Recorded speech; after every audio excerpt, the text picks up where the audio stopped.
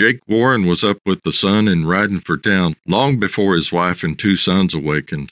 He had much to do and little time to do it in. Warren was a local rancher who had lived in Stockton Valley for going on 10 years.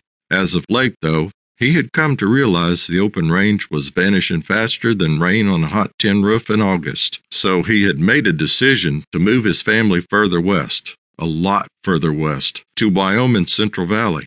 Warren, a former cavalry officer, was a hard but fair man. He'd been made tough as nails by combat and military discipline. He was a great father and husband, known for his ability to teach his sons tough lessons without their having to risk being in harm's way. His oldest son, Trevor, had won numerous awards for shooting and had spent many an evening reading and learning by candlelight the lessons his father had learned the hard way through combat. Warren could not have been prouder of his oldest son. Today was the day Warren was finalizing the sale of his cattle herd. Another, luckier local rancher had gone into business with the town banker to buy it.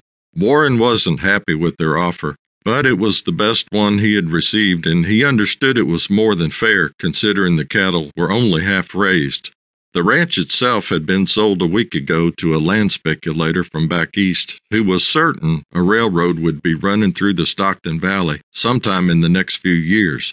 Jake had managed to create a small fortune between his savings and the 2 sales, more than enough to start over in Wyoming. Stockton itself was a town at the crossroads. The cattle and mining business had been good, and so the town had flourished, growing from a 1-horse watering hole to the thriving concern it was today. People were already getting on with their workday when Jake rode in and tied up at the cafe. He was an hour early for his meeting because he was looking forward to relaxing over one last meal of biscuits and gravy cooked up by the finest cook in the territory. His mouth watered at the very thought of the culinary delight.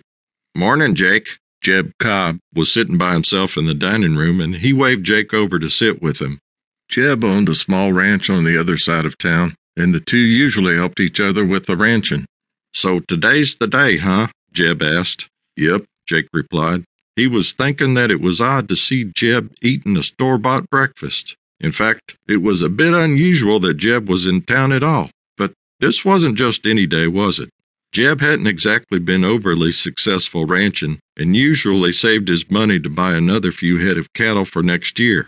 It certainly was odd, Warren thought, but he quickly forgot about it, figuring there was nothing to worry about. Warren sat down at the table with Jeb and expounded on his upcoming move with Jeb. "I'll collect my cattle money in about an hour, and tomorrow we'll head for the Cheyenne Valley. Right now, the missus and my boys are starting to finish loading the wagons." "How many wagons are you taking?" "We have 2 wagons, the big Conestoga-style wagons. Even though we sold off most of the big furniture and farm equipment, we still have a huge amount of stuff to pack up," Warren shared. "It sounds real nice, Jake, but are you truly certain the fellow who told you about Wyoming during the war weren't just spinning a yarn?" Jeb asked. "You know, just something to pass the time."